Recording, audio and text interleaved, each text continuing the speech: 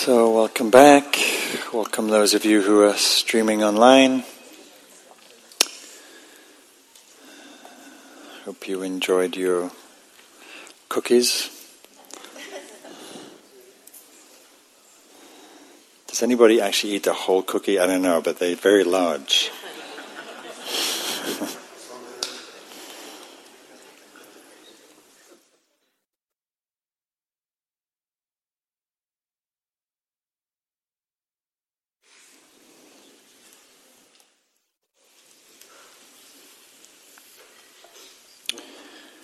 So, we're living in interesting times. Maybe it always seems like we're living in interesting times, although it does seem like it keeps getting more interesting.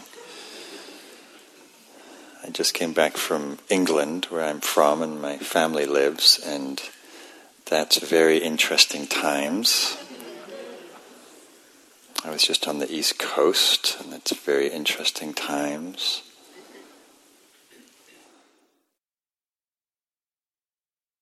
And our practice, Dharma teaching, these wisdom teachings of awareness, wisdom, compassion,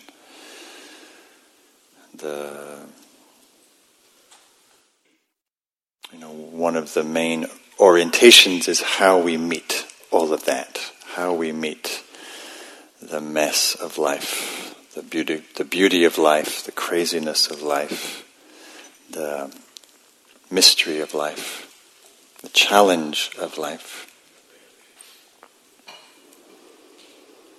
and how to do that open-heartedly, how to do that with hopefully some wisdom, some awareness, some kindness, and how do we meet this interesting time called me, called myself, and how do we meet this massive life called people, called species, and the earth.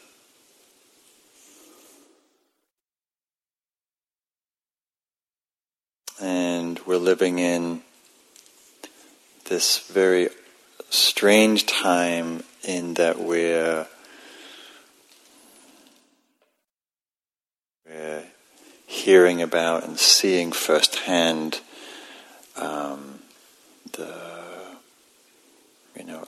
social upheaval, climate disruption,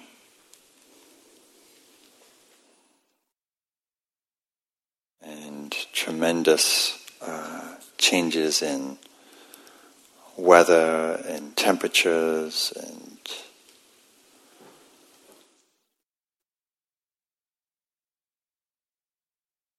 I was just yesterday up on a ridge walking, as I do a lot here, and I saw 2 forest fires in the East Bay. And I thought, these are the times we're living in. Forest fires are prevalent. And we had a forest fire here, 15 acres up the hill. We're very lucky the wind wasn't blowing downhill. Otherwise we might not be here in this room.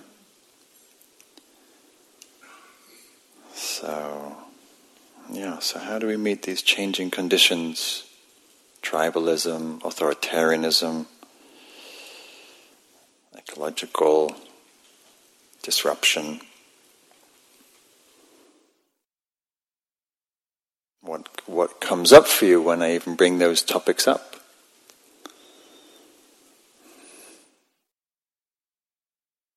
Not easy to turn towards what's true, what's real. Right? So, as many of you know, I'm most of my life is, at this point, devoted to my nature work, to being out in nature, to teaching about contemplative practice in nature, to raising awareness of our interconnection with this earth and beings and species within it, and to also bear witness to what's happening. And what's happening is painful to witness. That's one of the challenges of this time, is if we have awareness and we're even moderately tapped in to what's happening, we know there's a deep ecological crisis. That is somewhat unprecedented, and I find myself talking about this topic more. And forgive me if you've heard me speak about this topic before, but it's a bit like when you come here for Dharma teachings. You get Dharma teachings every week. You go, oh, we heard the Dharma last week. Has it not got anything new to speak about? No, we hear similar teachings, mostly about how we meet and relate to life with presence, with skillfulness. So I spent time in the English countryside because that's where my parents live, and it's something very beautiful to be in the very quaint, charming, pastoral English countryside, and it's beautiful. And I'm also aware of the changing nature of that landscape. The bird song is very different. The English sort of cherish to some degree the richness of bird song that I don't find certainly on the West Coast here. And it's very beautiful, being serenaded. I have a friend who leads people to go listen to the nightingales sing in the woods, and the nightingales only sing at night for a few weeks a year. And he takes in groups of musicians, and they serenade with the nightingales. It's very beautiful. But of course, they're becoming harder and harder to find. Britain's lost 50 million birds in the last similar kind of 5 decades. So the bird song is very different. It's much less full than it used to be. It's very sad, the loss, because of just, mostly agriculture and loss of habitat and whatnot. And so what I notice is everywhere I go, if one has eyes and ears to see, that we see this change everywhere. Dryness, heat waves, floods. I just had a person on my retreat. They're from Houston, and they said they've had 4 500-year floods in 5 years. Used to only come once every 500 years, and they've had 4 in a 5-year span.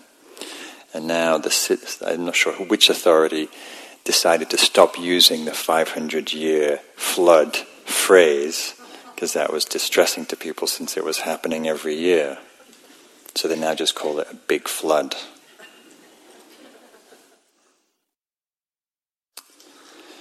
So I want to talk about, I was just reflecting about different ways to meet the times we're in, the ecological times, because I think, so I was just spending time with a friend of mine in England who's similar to me, been a Dharma teacher for the last 20 plus years, and he's now devoting most of his time to working with Extinction Rebellion and working and dealing with the climate crisis. In fact, he probably got arrested again today. He's been arrested 4 times in the last year, mostly trying to close down London to get people's attention, which Extinction Rebellion has done an amazing job of galvanizing interest and support in Britain. And so I find myself speaking about this more, and so that, and he said, I've been teaching and practicing the Dharma for a long time, as I have, and this feels like a different flavor of my Dharma service, or it's another facet of a Dharma practice that wasn't really sort of much in my, I wasn't present to that when I first started practicing 35 years ago. And so just curious, so for how many of you is your meeting what's happening in the ecological crisis, climate crisis, how many of you that sort of feels like it's part of your practice, like you have to work with it with your mind, with your heart, with your grief, with your sorrow, with your anger, with your... Just raise your hand. Just how many people for you is this an alive part of your practice? Okay, so a good half of you. So, of course there are many pressing things in life. Climate and the ecological crisis is one of many. I have friends who work on the immigration crisis and other things that are going on. But of course this one for me seems, partly because of my work, is all out in nature, but also because if we don't confront this swiftly and skillfully, then all the other crises will be subsumed. So I was reflecting about different ways to meet this, and I was, so this talk is around what I call the 7 R's, the 7 responses, or the 7 ways of meeting what's happening, to respond to the ecological crisis. And the first one, the first R, is to reacquaint ourselves with the beauty of the earth. So most of my work, as I said, is taking people outdoors. And my mission is to have people fall in love, fall head over heels in love with nature, with whatever it is that they're with: rocks, trees, grasses, butterflies, mud, skies, clouds, forests, silence, crickets. And what happens when we fall in love is we want to protect, we want to take care, we want to steward, we want to defend, we want to fight for, we want to save. So I think it's important for all of us. It's very easy to be overwhelmed and depressed by data and the news and the inactivity in Washington, or the anti-ecological activity that's happening in this administration. And it's important that we remember and taste and feel and sense the beauty of this amazing planet. I don't know about you, but I don't want to live on a space station in Mars. Like, it sounds exotic, but sounds pretty dry and dusty to me. There's more microorganisms in one handful of soil than all the microorganisms on Mars. This is a pretty cool planet. It's the only one we've got. And who knows where the next one is that's habitable. And so it's important in these times of stress and busyness and digital obsession, screen time addiction, that we actually go outside.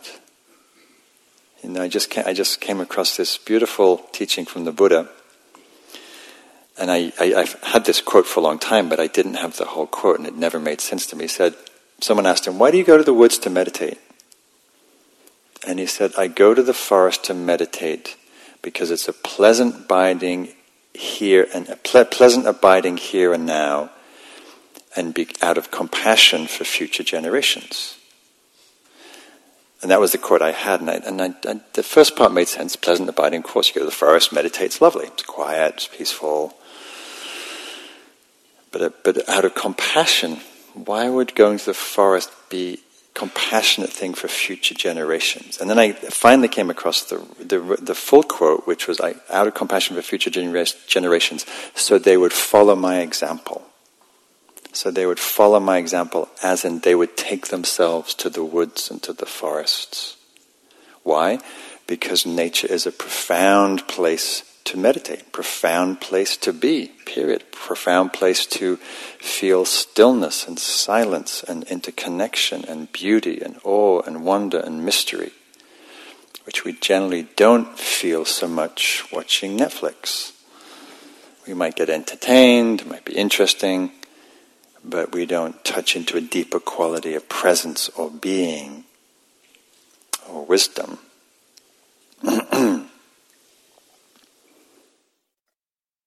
Anybody see the sunset last night? It was magnificent. I was walking up on the headland so I could see the moonrise, the sunset, the red arrows or the blue angels or whatever they're called flying around. And blue angels, is that what they're called? It's a weird name.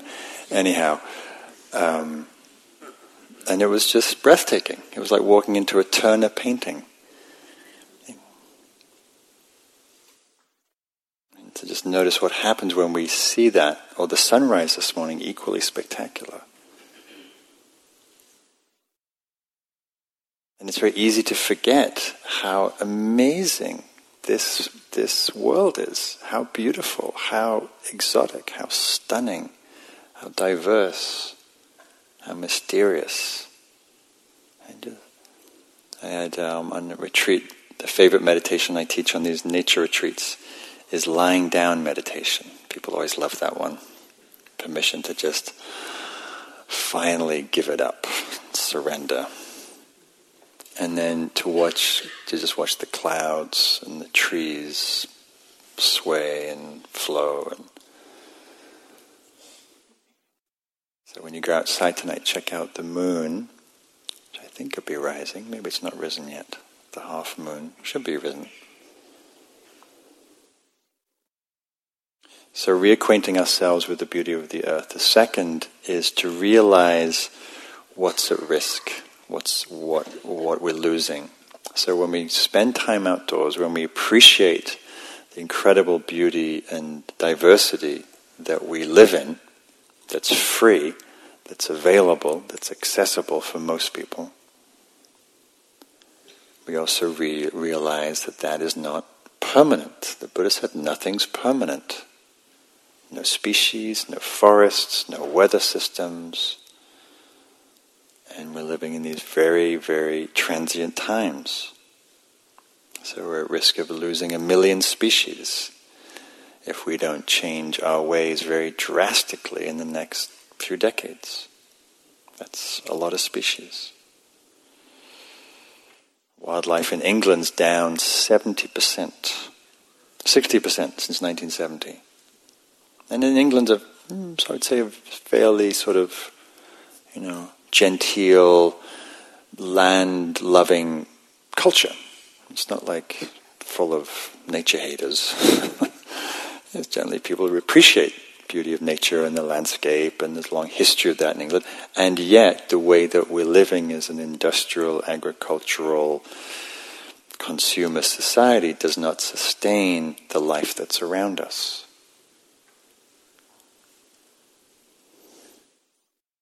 So, in Dharma practice, we cultivate mindfulness and we cultivate wisdom. Satipanya, it's called. I mean, the wisdom, the knowing that comes from awareness, right? So, and this is not easy to stay educated, to stay with our eyes and ears open, because it's painful. But it's important, and one of the reasons why Dharma practice and why there's so many teachings and teachers now drawing on the depths of Buddhist practice in relationship to the climate crisis is because our Dharma training, our practice, is about meeting the truth, about meeting reality, about meeting what's here.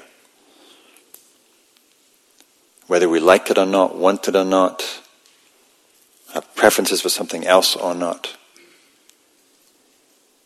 And we know we're also living in a culture that isn't meeting the truth, and isn't speaking the truth, and isn't broadcasting the truth, and isn't admitting the hard truth, and therefore isn't doing much about the truth. So this is where our practice serves us, is meeting the truth of experience. And we all know how hard that is, how hard it is to meet ourselves. Right? It's hard to meet our own stuff, whatever it is. Never mind something as immense as, say, the climate crisis. So the third thing that needs to happen, therefore, we fall in love with the earth, we pay attention, we recognize what's happening. And the third thing we need to do is open up our heart to compassion, to love.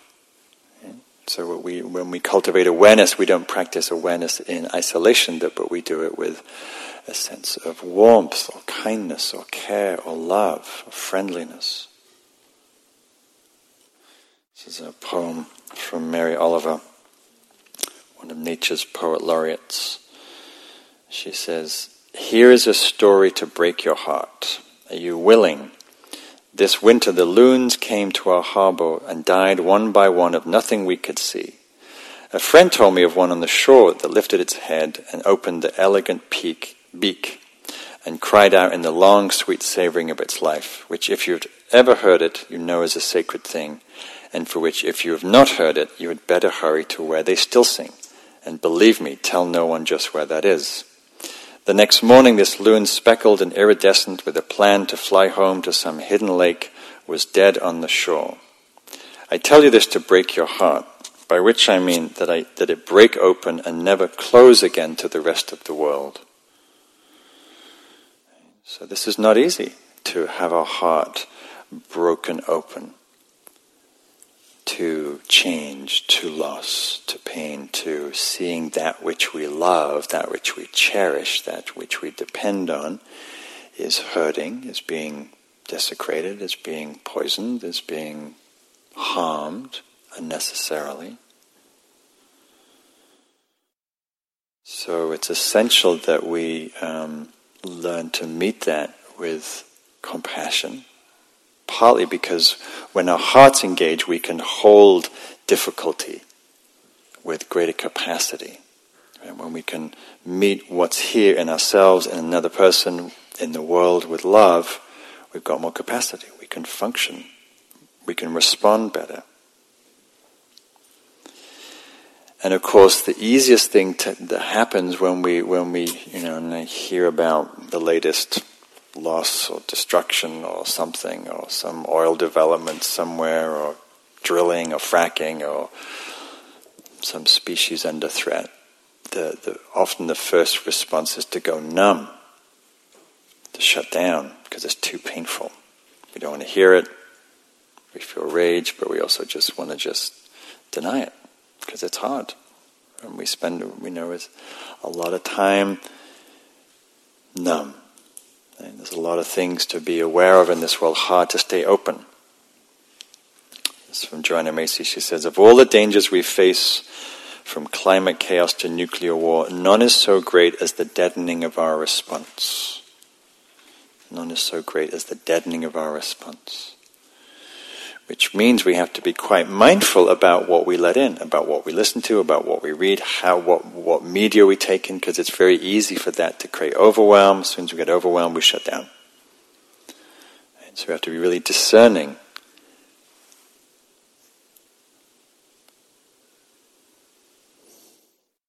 So we have to feel.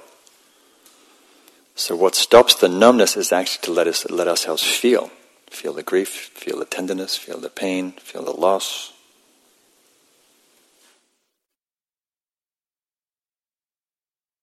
And that feeling allows that numbness to thaw out a little bit. The tears can kind of thaw the frozenness.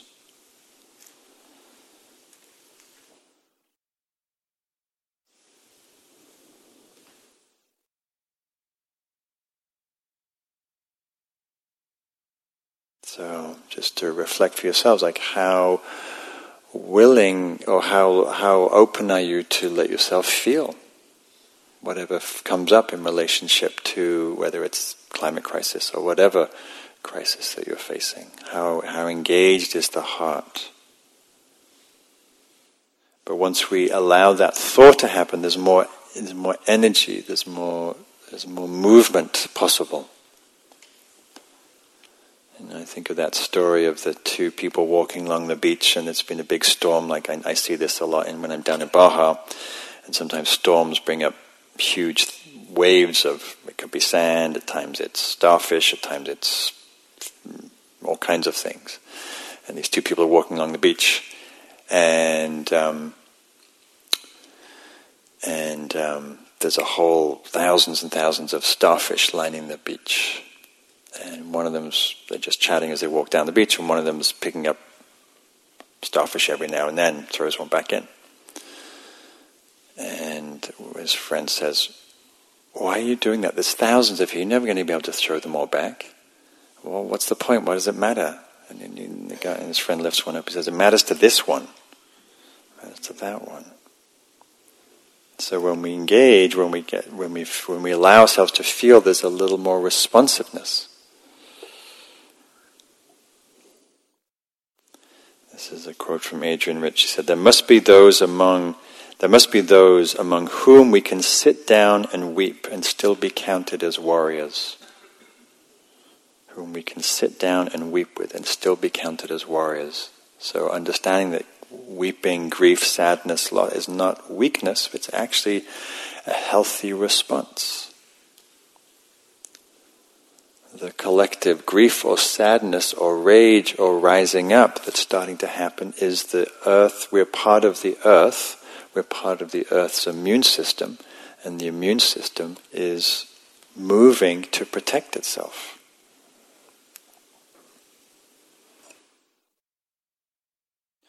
So the fourth thing that we can do is reconnect with others. Just like we do here, we come together to feel a sense of connection, to feel a sense of warmth, feel a sense of solidarity, feel a sense of, oh, there's other people like me. I don't feel so alone or so isolated. And what's essential around the climate crisis, because it's so immense, because it's so overwhelming, because the data is so it's impossible for one person to hold. It helps to hold it together. It helps not to feel so alone. It helps important to find groups of like-minded people that also share your perspective.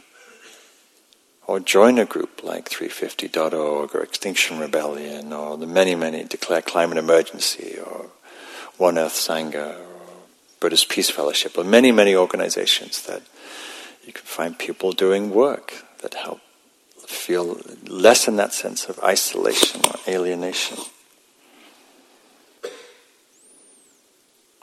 I've shared this story before when I remember talking to John Macy, and it was actually some years ago, and I was feeling quite despairing about the state of the world and where we were heading ecologically. And I said, how do you not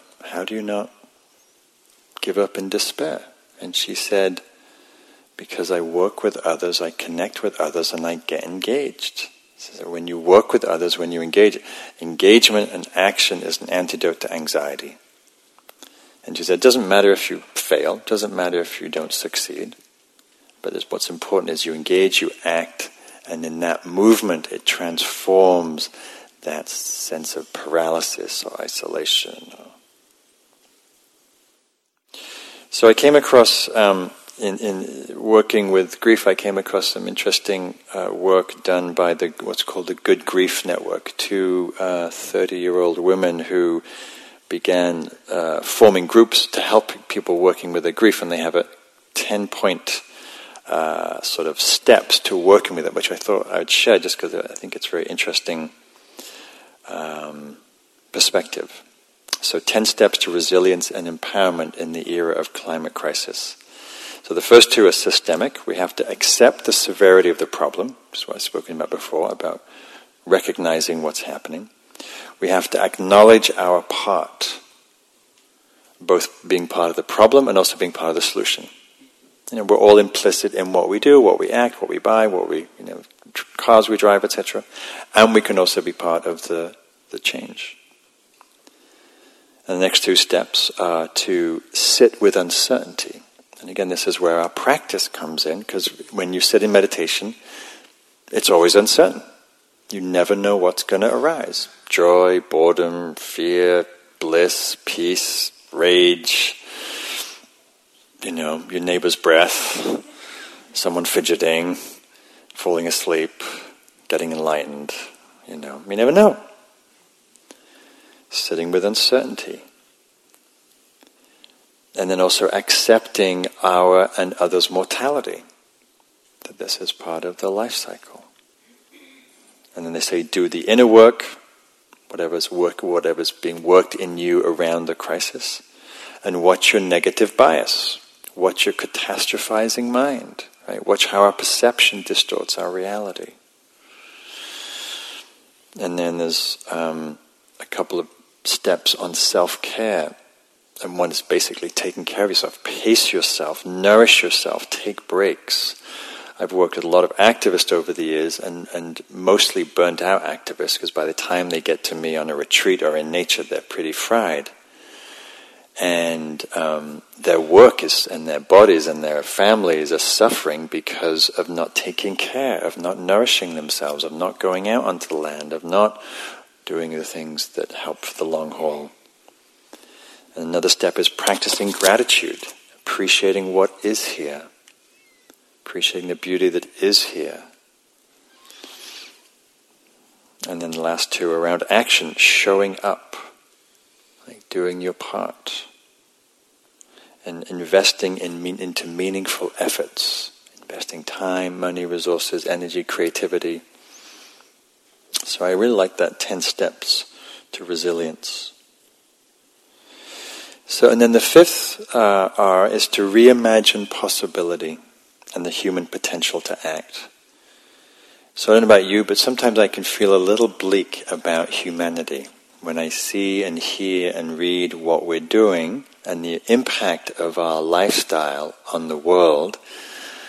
So I don't feel so good about Homo sapiens. We've really, as a species do when they become dominant, is they overly dominate, and to the detriment of every other species, which is to some degree happening. I think I read some statistic that 60% of animals, 60% of mammals are livestock on the earth. 60% of all mammals on the earth are livestock. 36% are human beings. That leaves 4% wild mammals. Right? That's what happens when a species dominates an ecosystem. It dominates an ecosystem to the detriment of everything else. Same with birds. 60% of all birds are poultry, chicken and turkeys.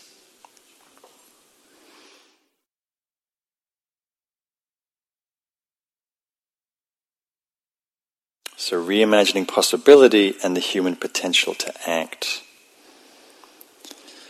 So when I was teaching an Earth Day some years ago here, I was teaching, Paul Hawken was one of the speakers, and he was writing a book about carbon, about this amazing molecule called carbon.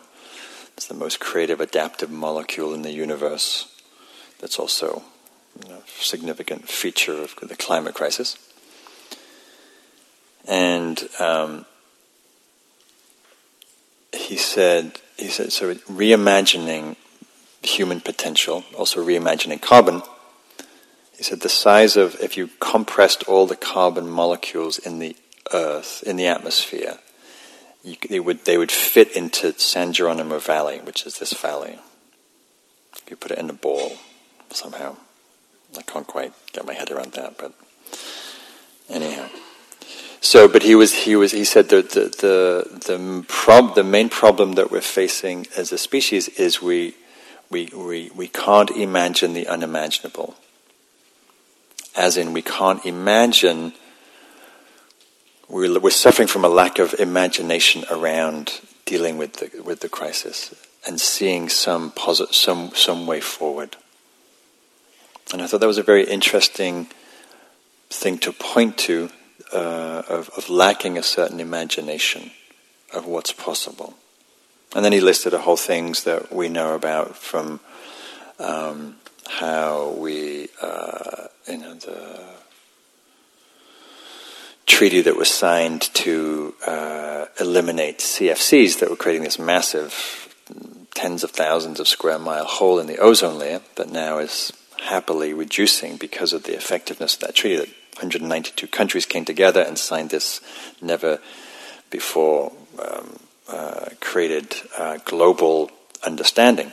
In the same way that it's hard to imagine as a species, especially in this rise of authoritarianism, tribalism, not in my backyard, and erecting stronger border boundaries, it's hard to imagine we wake up as a species to actually really to have a global consciousness where we really care for not just those nearest and dearest, or not just our country, but actually for all species and for all peoples. That's possible, that we may wake up as a species to really live like that.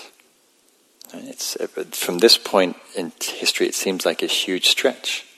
But so did the coming down of the Berlin Wall, or the ending of slavery, or the ending of apartheid, or the institutional discrimination against the LGBTQ community that's suddenly massively overturned in a few years recently.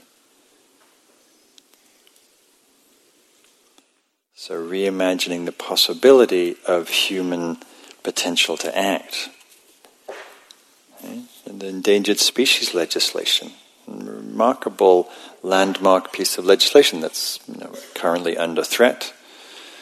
And there's a huge amount of species brought back from I think it was something like 250 were in the brink of extinction. American crocodile, whooping crane, grey wolf, bald eagle, humpback whale, California condor, peregrine falcon. I saw one last week. Blue whale, bighorn sheep, Florida manatee, grey whale, grizzly bear. So it's possible we come together and do amazing things. We also do terrible things, but we also do amazing things. Possible. And just seeing what's happening with the youth rising, with Greta Thunberg and her expressing that potency and power, that sort of fierceness of this younger generation that's saying, wake up, shame on you, wake up, stop telling us nice things about what you think you're going to do, actually do them. Wake up. Why are you leaving it for us to clear up your mess? It's very important. 6.5 million people, or however many millions there were marching. Very inspiring. And one of the biggest global rallying of energy in support of demanding that government, society, corporations radically shift their behavior.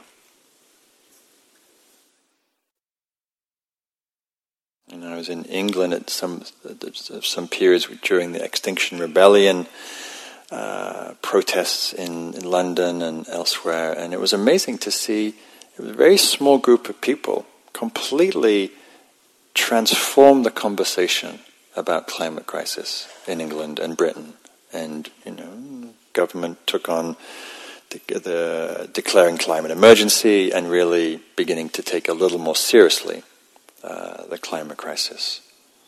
Of course, we all know that governments are really good at saying the right things and not actually following through. And so there's now, in fact, as I was mentioning, my friends probably got arrested today trying to actually have the UK government, and later this month it would be protests here in the US, trying to actually make people, force action rather than just have nice polemic.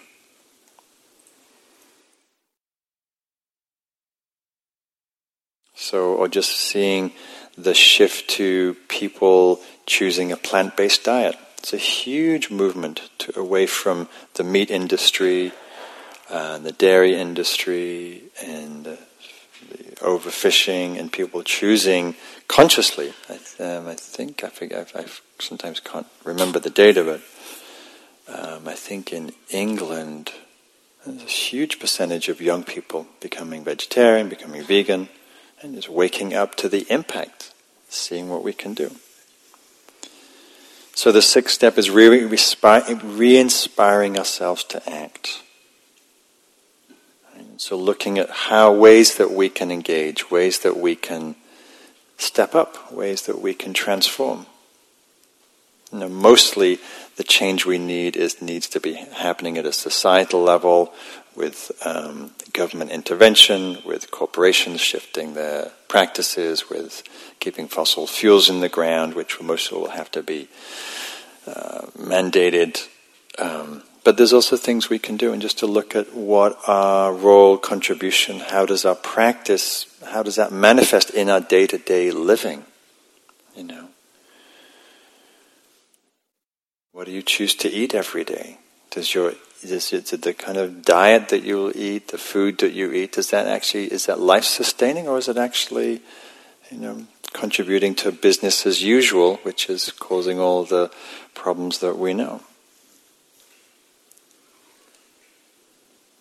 Or how do you vote, and how do you support the Get Out the Vote campaigns?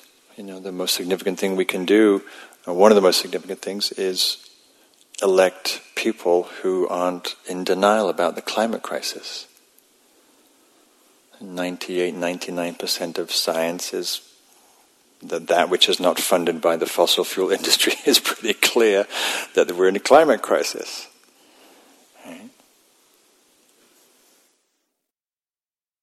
Talking to people, one of the most effective things we can do is talk to people, especially your family, having those uncomfortable conversations about beliefs and views, and trying to find ways to connect with people about what they care about, like children and grandchildren and animals or fishing or whatever it is they care about. So I've always appreciated Joanna Macy's framework for understanding this time we're in. She calls it the Great Turning. There's 3 ways we can engage in the Great Turning. One is holding actions, where we're holding back the stem of the tide of destruction, which a lot of environmental organizations are doing to stem the tide of drilling or environmental degradation here, there, and everywhere, through injunctions and lawsuits and whatnot in Washington, elsewhere.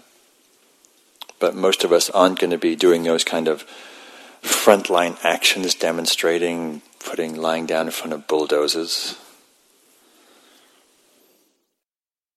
My friend did this wonderful action. He had a suit, one of these special suits that you cover yourself in glue, and then you find, I think they were gluing themselves to the front of the BBC, and he had to get through a line of police. So he's an ex-rugby player, so he was able to kind of get through the line of police and then glue himself to the doors. That's a picture of him with his hand on the BBC's front door.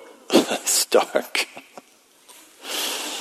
So sometimes that's a holding action, right? Trying to stem, slow down the craziness, get people's attention, wake up. Of course, they're so busy with the Brexit madness that they're not paying attention. And the second facet of the Great Turning is alternative structures. Alternative structures to the current paradigm that we have, that's part of a consumer, materialist, and somewhat extractive and destructive economy. And so organic farming would be an example of that. Sustainable housing, cooperative projects. And the third is transformation of consciousness, shifting our consciousness, which is what we're doing here, through mindfulness, through awareness, through understanding our deep interconnection with life, that we're basically harming ourselves through our actions. We're harming ourselves through our culture and lifestyle.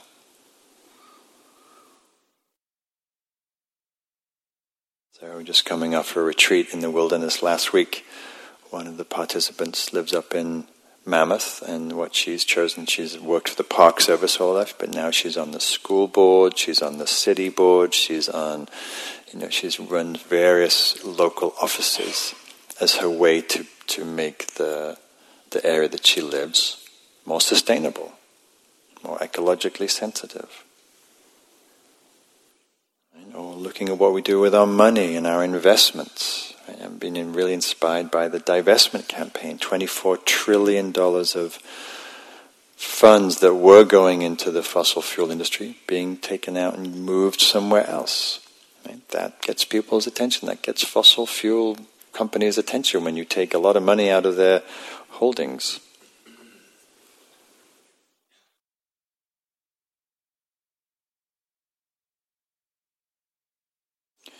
So, and then lastly, resilience. That I'm very aware that what's unusual about this particular crisis that we're in is it's a long-term crisis. Generally, we use the word crisis for a short-term, acute, phenomena. But this crisis, this climate disruption, is we're entering into a long phase, and nobody knows how long, of disruption. And so it's essential that we stay resilient. It's essential we stay resilient in our lives anyway, to deal with stress, to deal with burnout, so we can stay nourished, support our well-being. But also so we can stay responsive. If you're burned out and fried, it's hard to act, it's hard to engage. So resilience is knowing what sustains you, what nourishes you, right? What gladdens your heart. Right? This is a little bit of a depressing talk. You look a little not very happy tonight. I'm sorry. Some of these talks are like they were the deliverer of bad news. It's not news you don't know about, but but I think it's important that we talk about this. This is hard to talk about. It's hard to listen. I'd rather be giving a different Dharma talk in a way.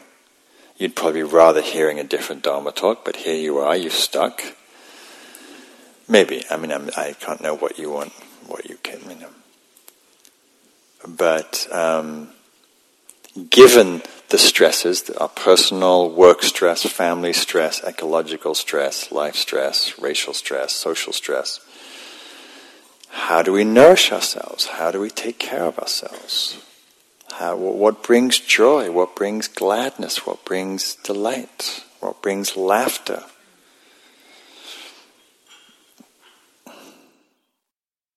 Right, so for me, that's mostly being outside, getting away from my screen, being in nature, being with friends, being in community, practicing, taking care of my body, taking care of my mind. There's things that we do that they're life-enhancing.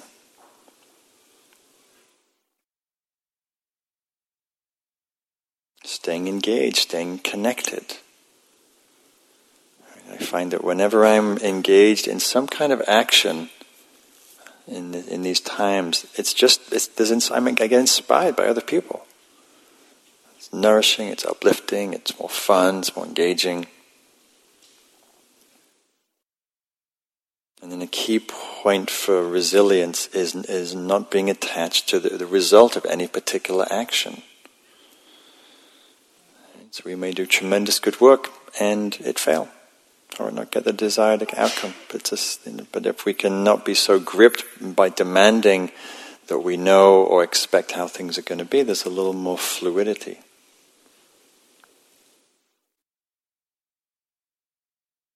So I'll close with a story.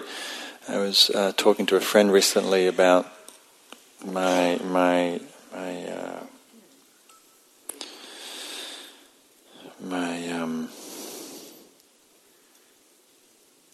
being consumed by what's happening ecologically, and just reflecting on my own participation and how to engage in this area. And he said, well, it's not really going to change until we really see that we're not separate. When we get that what we're doing, the harm that we're doing is we're just harming ourselves, because we are the earth, we are species, we are each other, and until we get this fundamental understanding that we're not separate, that we're connected, that we're deeply interconnected, deeply affecting each other, that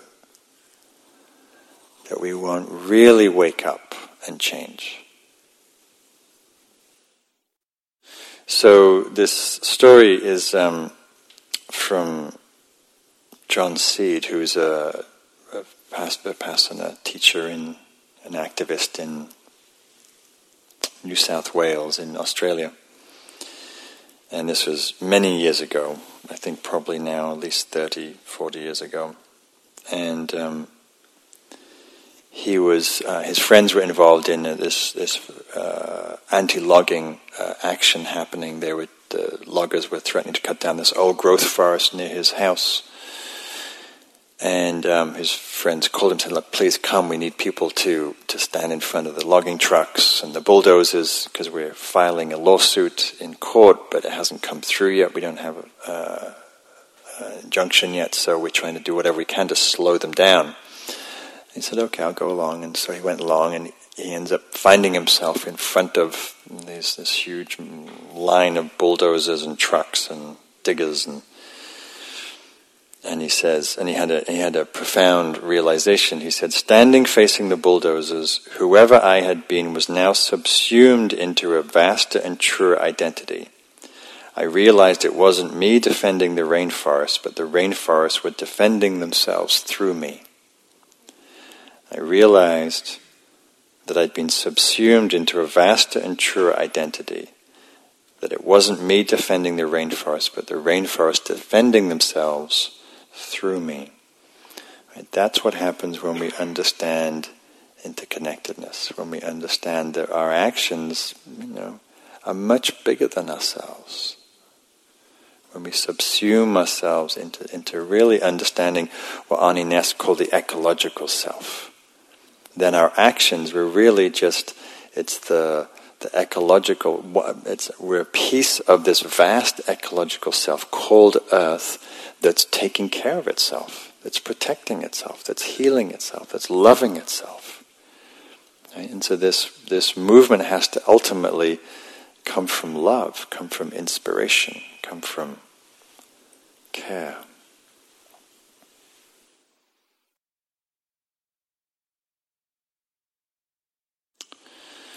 All right, well, that's all I had to say tonight. So thank you for your attention. And I wish you go and enjoy this beautiful night. And I wish you much beautiful time on the earth, in the forests, in the oceans around here, in the trees. And may that kindle your love and your passion to engage. Okay, thank you. May your hearts break open. Stay open. Thank you. I'll stay behind if anybody has any questions or anything.